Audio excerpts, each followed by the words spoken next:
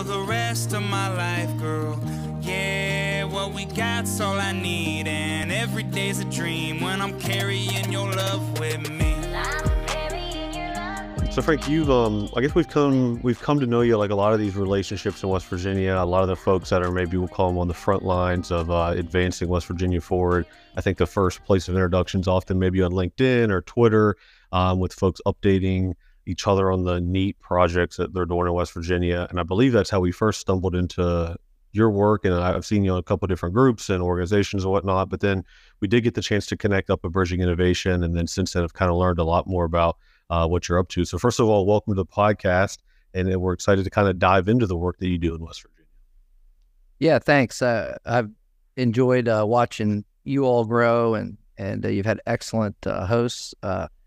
Must be a slow day to have me on, but I appreciate the opportunity. But you've really sprung ahead, if you will, into a leadership role within the state and shining a positive light on the good things that we're doing. I think you're challenging us too, and I hope we get into that a little bit in the podcast, but just challenging all of us to do better. And I think there's room to do better. And so that hopefully I'm able to contribute some myself, but that's certainly my goal.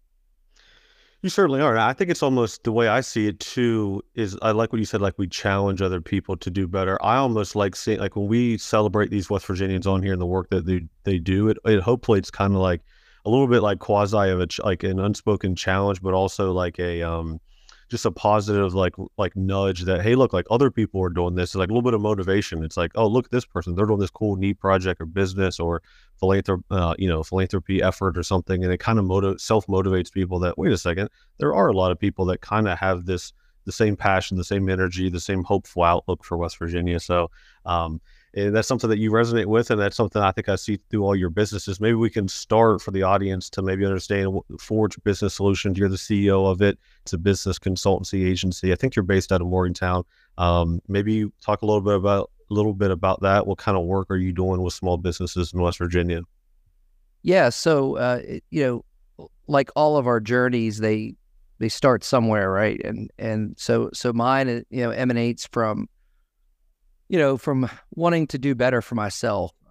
I had a very supportive family, but lost my dad when I was just 10 years old, and neither of my parents finished high school, and so while there was a lot of love and support in the household, certainly from my mother, I always just wanted to do better, and I surrounded myself, as I continue today, many years later. I've always surrounded myself with people who can help me to do better, challenge me, and model for me better behaviors and smart ways to work. And so I've been fortunate along those lines. But in wanting to do better, what I realized is that a rising tide lifts all ships. And so if I could do better for others, it would help me to do better. If I worked harder, then good things would come from that. And so I began a life of service to others, fairly early, including enlisting in the Army when I was 17. And so that has been great.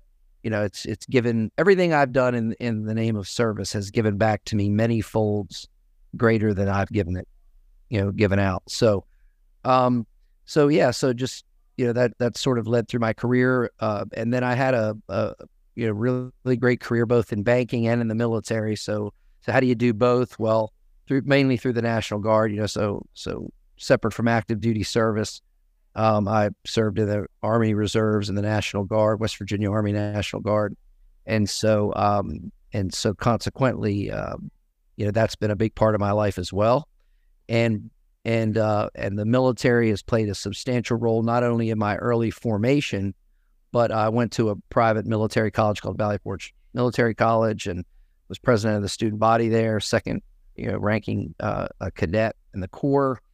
And so I learned so much from those experiences. It just exposed me to unbelievable leaders, right? Some of the greatest minds in the world through the military. I would be surrounded, at times with, not only just really strong, strapped people and leaders, but literally I'd have 2, 3, 4-star admirals and generals, and I'm watching how they use their serving utensils and how what their table manners are like and how they speak and their presence. And, I was just a sponge soaking it all up. And so had a great early formation, due to some circumstances out of my control, but again, no pun intended, forging me into a leader for the future.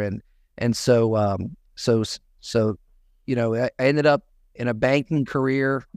Fast forward many years, ended up in a banking career with a startup bank, the fastest growing bank in the state of West Virginia. It was called Centra Bank at the time, which later sold to United Bank, which is, if your listeners don't know this, United Bank is the only Fortune 500 company headquartered in West Virginia. I didn't know that. So, yeah. Yeah. So, and United Bank is actually a customer of Forge's now, so it's kind of cool. But enjoyed getting to know and work with businesses through, personal mortgage lending, also commercial lending. And I was seeing businesses, come for financial support that didn't have a good business plan. They were really good at what they were doing, but they weren't able to articulate their strengths, their value proposition, and let alone bringing their prospectus and their demonstrating their financial wherewithal and their competitor analysis and industry analysis. They just didn't have those things. And so I was having to decline them, at times, for loans and so forth. So I thought, well, I'd really like to help them and not just turn them away. How can I do that? And so I got this idea in 2015, 16, I started thinking about, starting Forge and Forge. I got that name from Valley Forge Military College where I went. So, and forging relationships is the single greatest, sort of multiplier behavior that I've had in my life, just building relationships. And those relationships have made me into who I am today. So started Forge, eventually would do that. But first I went over to a company called Keylogic Systems, in Morgantown here and worked for John Hammock and his group there. And I learned a lot in a short period of time.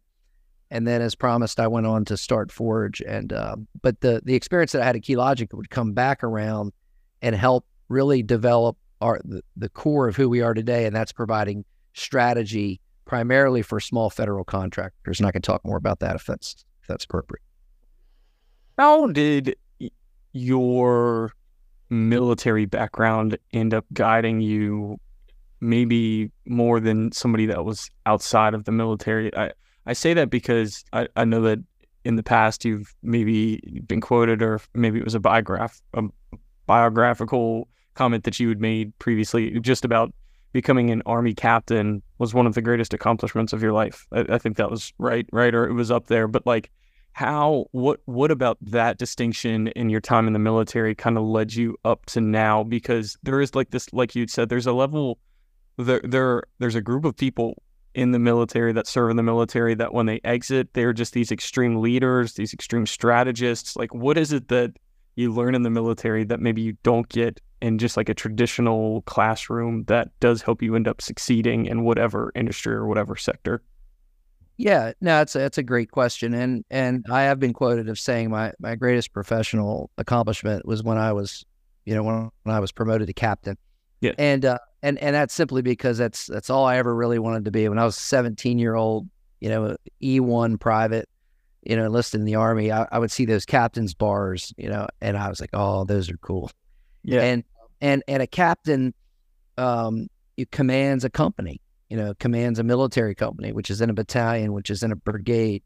And so, but a captain shoulders a great deal of responsibility, the burden of responsibility. So for me, it was just an honor of my life to become a captain, a sense of accomplishment, but also a genesis, a beginning of a different level of leadership journey.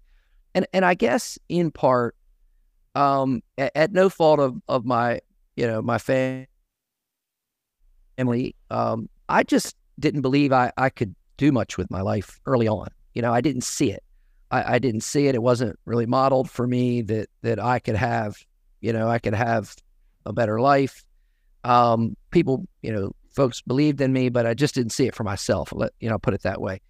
And when we have tests in our lives, right? When we're tested, and our mettle gets tested, that's when we start to build that confidence. I think about in the Army, and I'm sure other entities have, they have these confidence courses, they're called. They're like gauntlets. It's where you climb telephone poles and and you do crazy things, or elbow crawl through the mud and all that. Those are often referred to as confidence courses. Mm-hmm. And if you think about that, it's because that test builds confidence, right?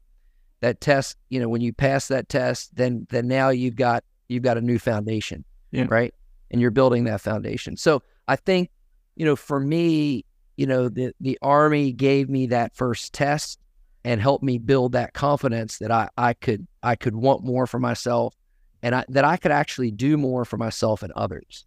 And it also gave me that service entity to be able to serve others, to be able to put my life in someone else's hands and ask them to put their life in my hands, and what that meant. And that, only 1% of the United States population serves in the military.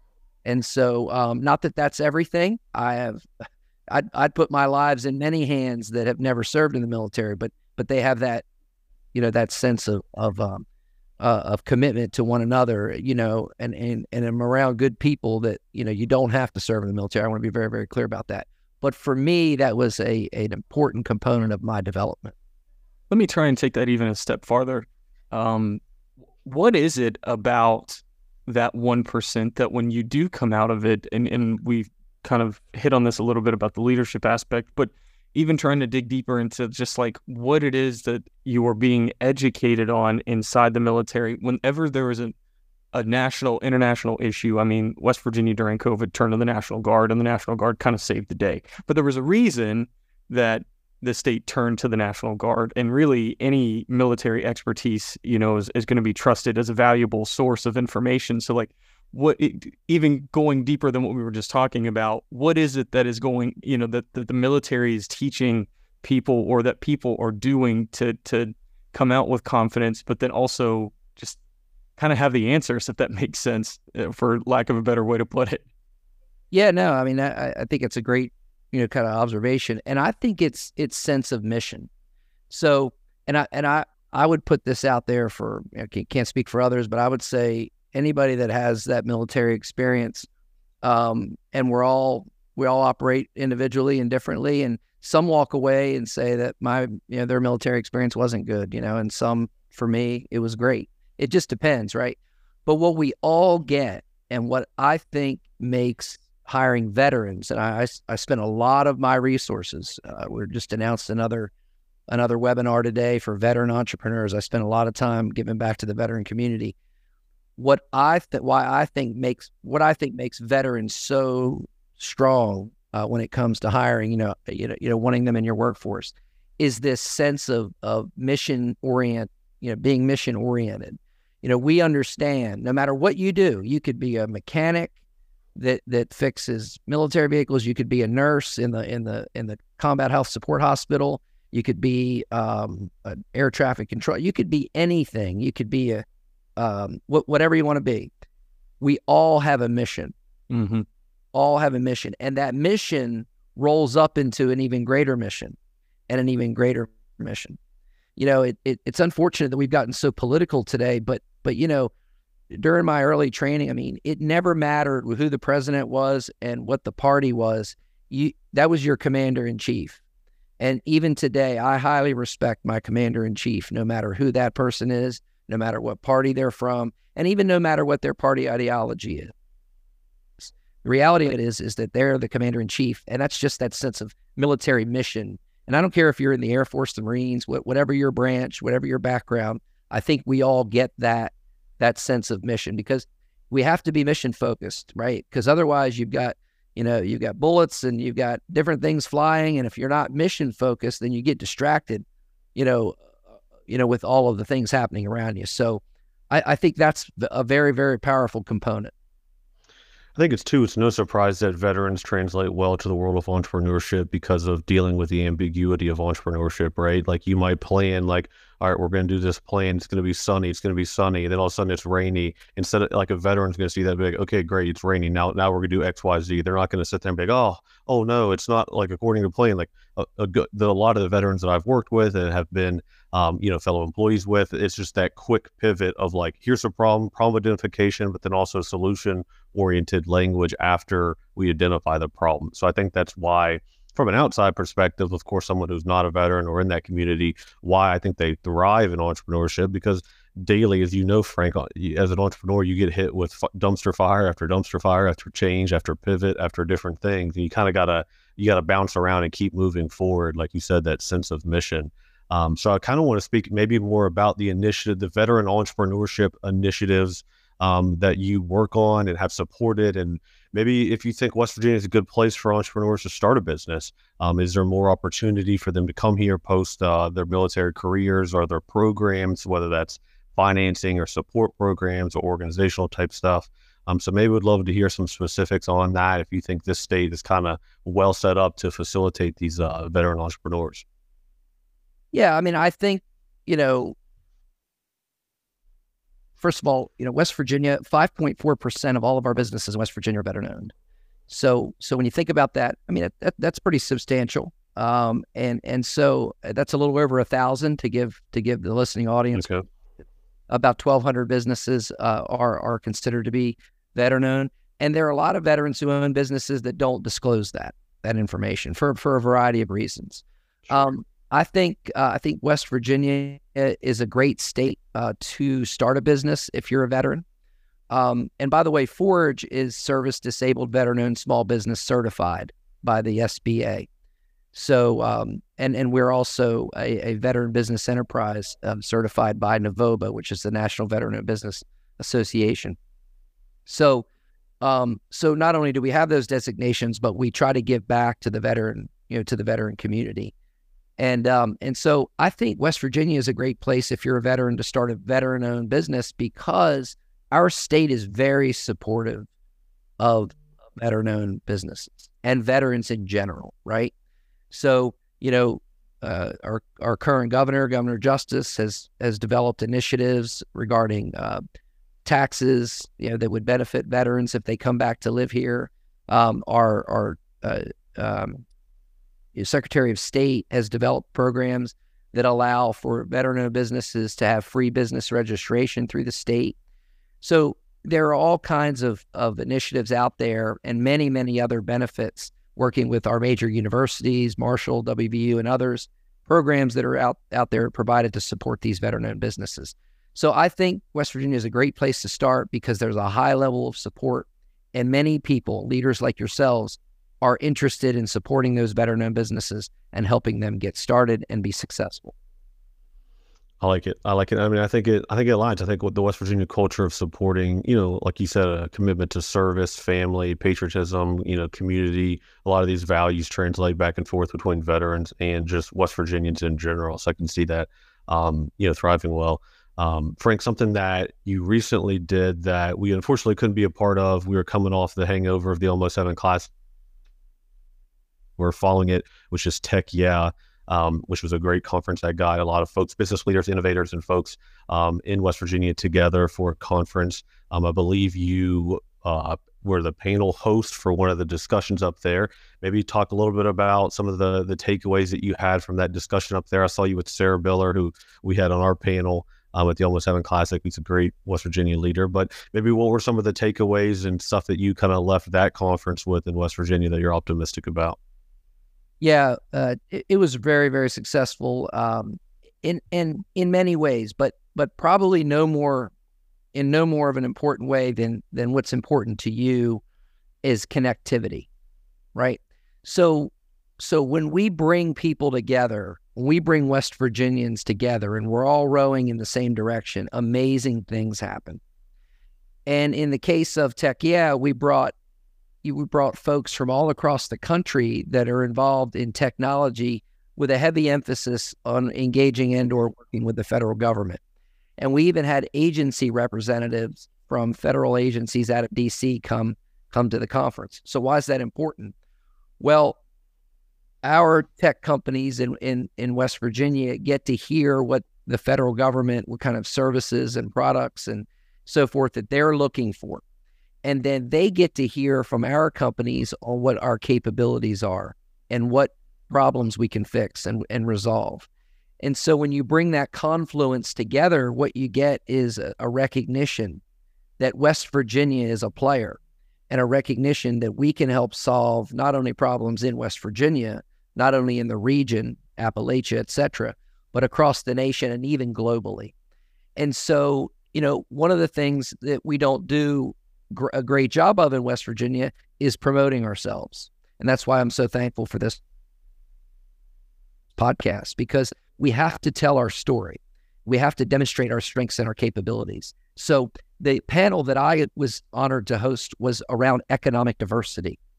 And so, what that means to me and in context of this panel is, how do we diversify our economy with different kinds of businesses?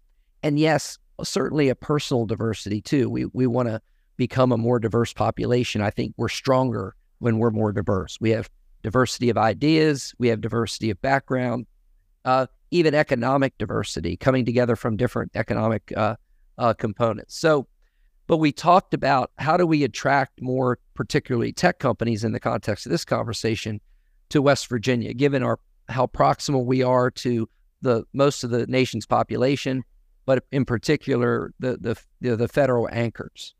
And we do have a few anchors in the area, particularly down at the High Tech Foundation in Marion County, here at NETL, the National Energy Technology Laboratory, under the Department of Energy here in Morgantown. So we do have those, but we certainly want to demonstrate our strengths in a way where decision makers can say, you know what, we need to go to West Virginia for some solutions. Having Speaker Hanshaw there, our Speaker of the House, was great, and Jim Estep from the High Tech Foundation, as well as Mike Graney from the state, their job is to help drive, economic development in our state.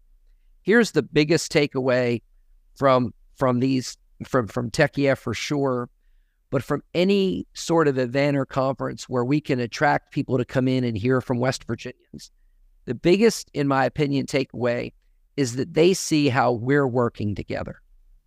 You see, and I probably can't make a greater point on this podcast than to say it is imperative to our success and our growth in West Virginia that we actually collaborate and work together and make sure we're doing everything we can to not allow competition to deter us from all growing together.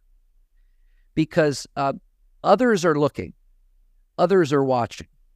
I was chairman of the board of the Chamber of Commerce here, which is now known as the Morgantown Area Partnership. And I was two-term chairman, and I served on that board for about 10 years. And it's funny, if you know the area, you'll know, we're just now getting the mile ground in Morgantown. Hey, it's open. So I hear. It's open. And 10 years ago, with other people, of course, I was working on this project. And I remember the then head of the Department of Highways in Charleston said, he said, if you all could just make up your mind what you wanted, we could get this thing done sooner. Ouch. I say that anecdotally, in that sometimes, we are a smaller state, 1.8 million. And as Dr. President Gee likes to say, we're big enough to have all the problems, but small enough to solve them. And I believe that. But we have to work together. And people from outside of our state that are considering investment in the Mountain State, it really goes a long way. And I've heard them say this, when they see West Virginians working together and not against ourselves. And we have to be careful about that. I think that's a challenge for us sometimes. When you're in an environment where it seems like you're competing for the crumbs, right? And instead of the whole cookie, if you will, I think it can get competitive. And we have to be careful to really understand that we're just better together. And I know that sounds maybe a bit cliche, but it was something that was said to me at the Techia conference that, the folks that visited here, they liked seeing that we had our Speaker of the House here. You don't see that everywhere. And they like, seeing that we had Sarah Biller, who's nationally known, and so forth. So I think you had that at the Almost Heaven Classic. I saw a great cross-section of population and folks really excited about working together. So that's the most important, thing that I'd like to leave the audience with today is just find a way, find common ground in your space, in your ecosystem, on your community street, in your neighborhood, whatever it is. Find a way to complement what others are doing when you can, and let's grow together. Yeah, I think that's all well said too. And obviously, if you're scrapping for crumbs, that's never a good spot to be in. But there is a level of healthy competition that you definitely want to. You don't want everything going to North Central West Virginia. You don't want everything coming to Charleston. You don't want everything going to Southern West Virginia. You definitely do want it spread out. But when all three of those areas of their state are competitive in terms of attracting companies, businesses, tech, whatever it is, that is, I think, the ideal situation to be in. And West Virginia, I don't think is there yet. But the point I think that you were just hitting, there is like no I in team. It is kind of like this idea of West Virginia. It doesn't matter where it is right now, where these companies are coming in. It's a win for the state, and the state is recognizing that. And so I think that's well said. And I think people are really beginning to agree with that more and more, that the level of attention that West Virginia is getting as better as for a whole. It's not just one specific area that people are going to or moving to or talking about. It's the state as a whole, which is kind of a breath of fresh air compared to what we've seen historically or within the last 2 decades or so. I had the privilege of sitting on the board of directors for Country Roads Angel Network with Kevin Coombs and that group. And our approach is to provide, early stage funding, across the state. And so, when I think about, the concept of tech, I just wonder if there's something we could do to share capabilities across with the different sections of the state of West Virginia. For example, I admittedly don't know other companies like ours that we could collaborate with potentially in the southern part of the state. I don't know. I bet they're there, but I don't know. And I think, the Almost Heaven Classic, that's probably a good start off, right, to bringing those companies together. But I could envision at some point, being able to maybe gather folks around and share our capabilities, and so that we could look for opportunities, as I like to refer to it in what we do for our clients, teaming to win. If we could figure out how to team to win things, whether those be federal contracts or those be other outside commercial investments, whether that be nonprofit grants and so forth, if we could find ways to team to win, I think that might be of value. And I like, Frank, what you spoke of, the diversity, like the economic diversity too, because I think the whole tourism, and I just was kind of having this idea, and I'm going to tease it out live on air like I do, so sometimes it doesn't come out fully formed. But the tourism economy in West Virginia, right? It is a blessing. We do have natural wonders that we can capitalize on. We have the most white water, I believe, like in the country. And the rock climbing and the tremendous outdoors, backpacking to camping, and all that is great business. But with that comes there's risk when you have a tourism-based economy. If the gas prices change, that directly impacts how many people do road trips. If different trends, housing rate, interest rates, second homes, that sort of thing, you've got local issues getting priced out. Potentially, what we don't want to happen to Fayetteville is that every local in Fayetteville gets priced out because of the New River Gorge. It's a blessing that we have the new national park, but there is economic kind of risks with overdevelopment when you base an economy around tourism. So what I like is that Country Road Angel Network and the folks up at Vantage Ventures and Sarah, and then your panel, is that, and tying this back to the federal contract, like West Virginia, again, we know we've been an energy state. We've got plenty of energy business. The tourism business is nice, but I don't think we should completely base our whole identity and economy around that because of the outlined risks that I just put on there. So the attraction of that level of business, maybe the more federal contracting, the tech, the startup world that aren't necessarily tied to the physical characteristics of West Virginia, but then can still scale and grow from here. If we can attract those types of businesses, that can complement and further diversify the economy. So we're not just completely an energy state and a tourism state, because if trends or economic macro environments change against those two things, we don't want our state to be completely tied to that and dominated by that, right? So maybe any thoughts on that? Is that like a common, is that also a shared thought that, like, is that what you mean maybe by economic diversity, of getting businesses in here that could be started anywhere, but they're coming to West Virginia maybe because of the community resources and different things that are popping up in the state? Yeah, no, 100% spot on. When it comes to the economic diversity conversation, we have to look at for many years we were an extraction state, offering our commodities and so and look, let's embrace that as part of our history, right? Let's embrace it. We'll always embrace that, and I think we should. It's a part of our history, and it's endemic to our culture. So, but that being said, we have to look at the future, right? And so as we're able to grow other industries, like, for example, the tech industry, manufacturing is critical as well. We have seen growth. Our state manufacturing output in 2010 was 6.3 billion. And in 2021, it was almost 8.5 billion. So when you think about, there is some growth in manufacturing there, we need to continue that, right? We need to continue to, I think, look at knowledge, the knowledge sector, right? So being able to not just be laborers like we have been for so many generations, right? But actually leading and being knowledge-based workers. And that's what's going to attract the Amazons and the Googles and a lot of these bigger companies.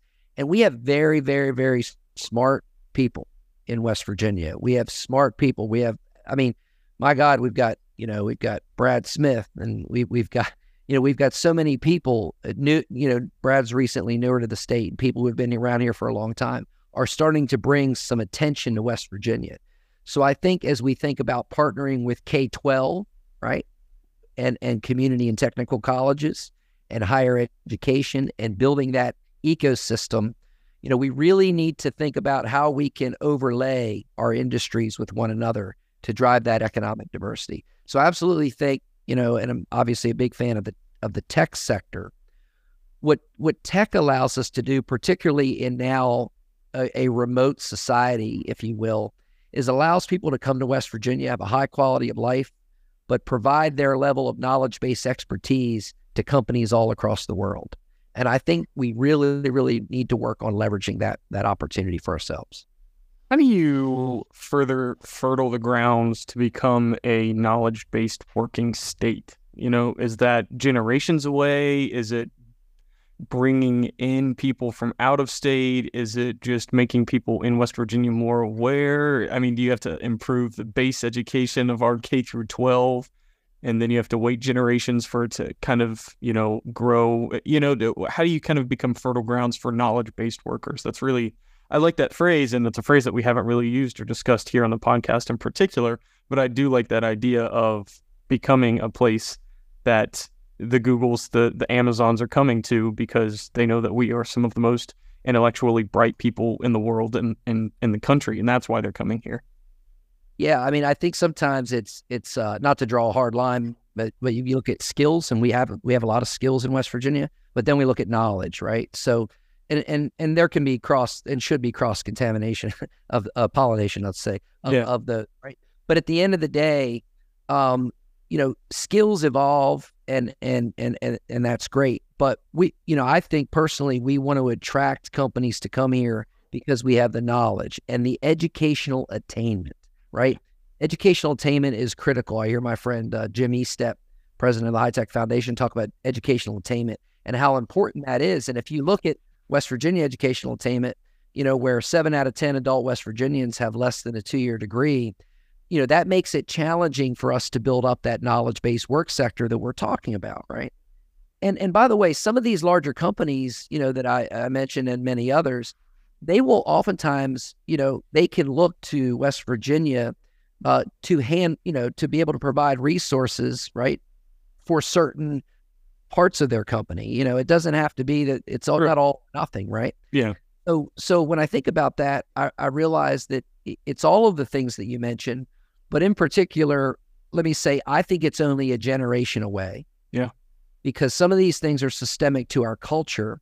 And if we can get our young people to just think differently about education and how it relates to quality of life and their own future, and not looking at the past and repeating, you know, the past, again, embracing the strengths of our history, but moving forward, right? So I think it's only a generation away, but I think it is a collaboration of, look, you know, in my time sitting on the West Virginia State School Board, I came to know, working across all 55 counties, that if you don't get to a young person by the time they're in 6th grade and get them to thinking about their future, right, and their career and what that means to them and can mean to them for having a different quality of life than maybe they're experiencing now, if you don't get to them by then, it gets harder and harder to get them to understand and clearly see that they can have a different life than they've seen. Because what impacts our career, right, is an experience, not just the education, but it's the experience, what we see in front of us, right? Yeah. So I think partnering with K-12, linking that to career tech, community colleges, I'm going to say to you that, and we know that our universities across the country are facing, a decrease in enrollment in many cases for 4-year degrees and above. But what we are seeing in growth is the community and technical college system. And so when this, when we think about a mechanic today, isn't just a skilled mechanic, but they're a knowledge-based mechanic. Yeah. They're working down here in Clarksburg for Pratt Whitney, working on engines for airplanes. That's knowledge and skills. And if we can get our young people to understand and see a career path in those areas, then we have this knowledge-based sector that says to competitors to Pratt Whitney, hey, you need to come to West Virginia because we have these skill sets. Yeah. And so I think when you think about chicken and the egg, I really believe that we've got to build up the resources and then companies will come. Mm-hmm. I am bullish on that. I'm bullish on the community college, the apprenticeships, the certifications.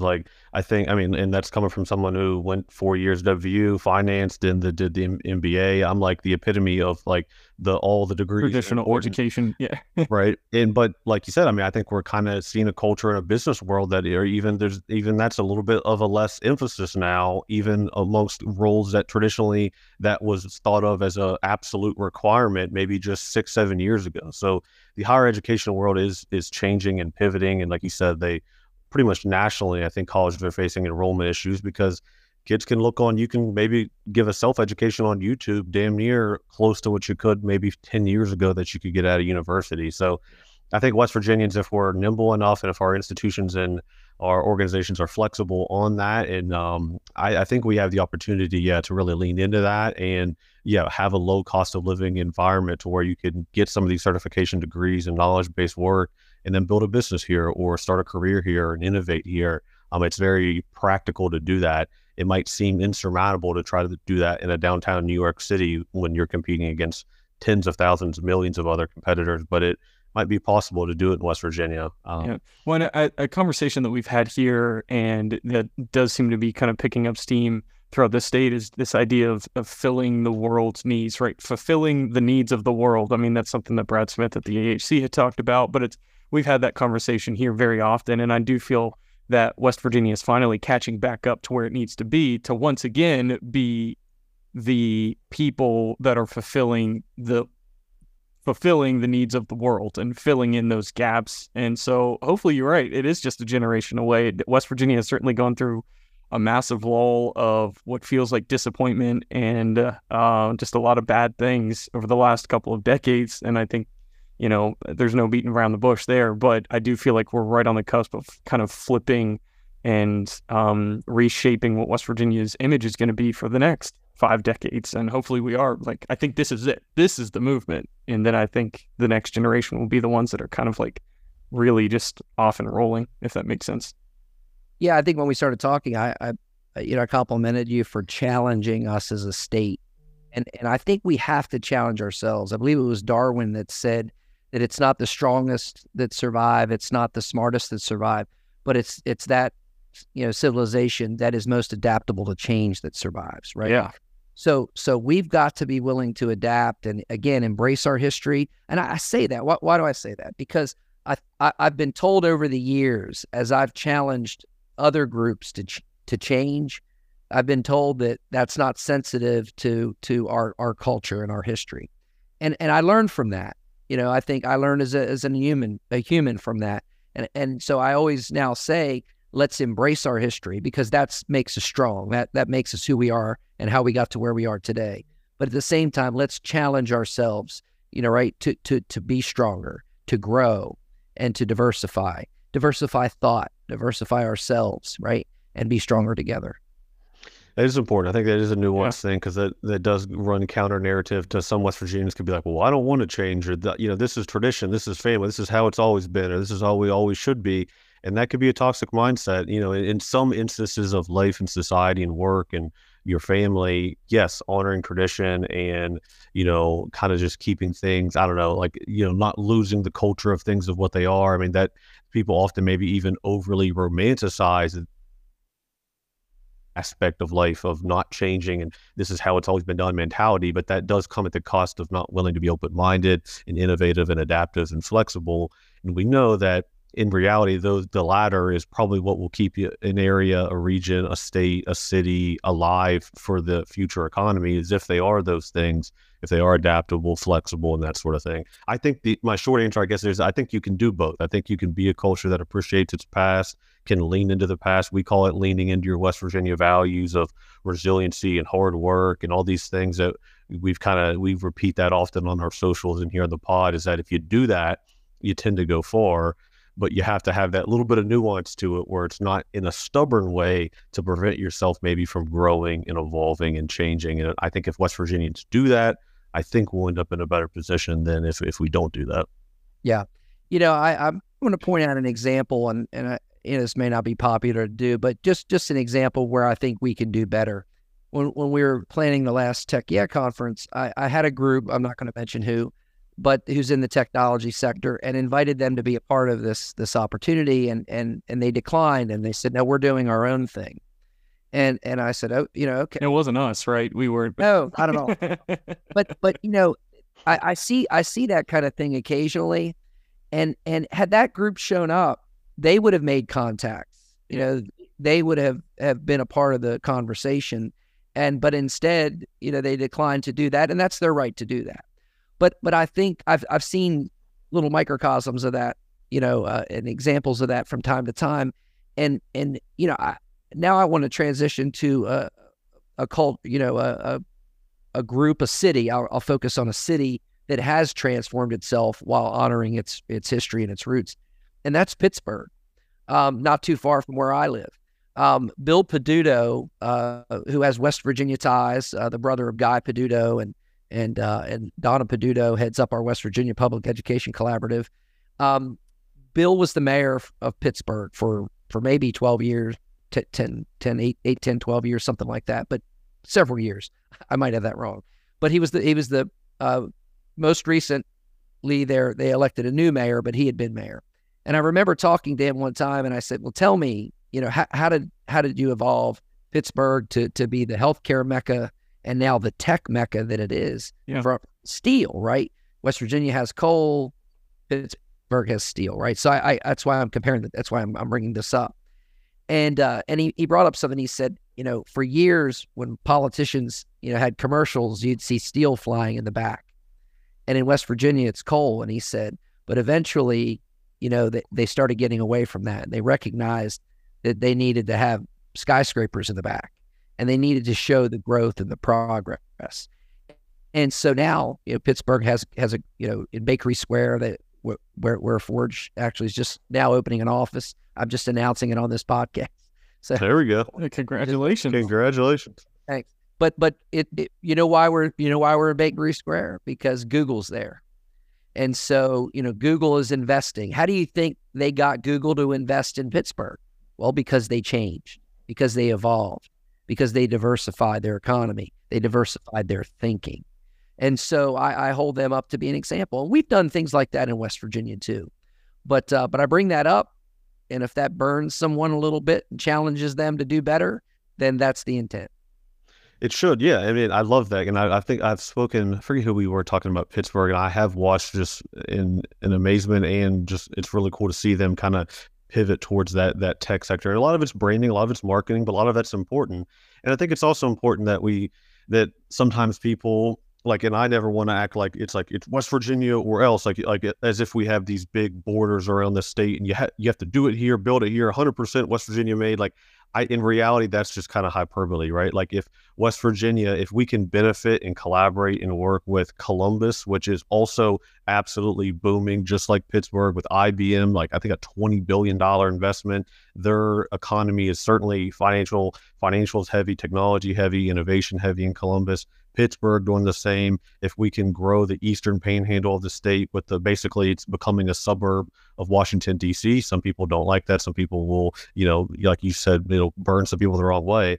I think there are pros and cons of that, of course, but if we don't view West Virginia as an absolute be all and that it has to be this like 100% West Virginia ride or die, or the business can't make it or won't do that, if we're a little bit more fluid with thinking of ourselves as an economic hub in area in finding ways to, like you all set up shop near Google investment, that's probably a wise choice because of like the influx. If they identified it as a good area to invest in, it's maybe not too bad to do as well.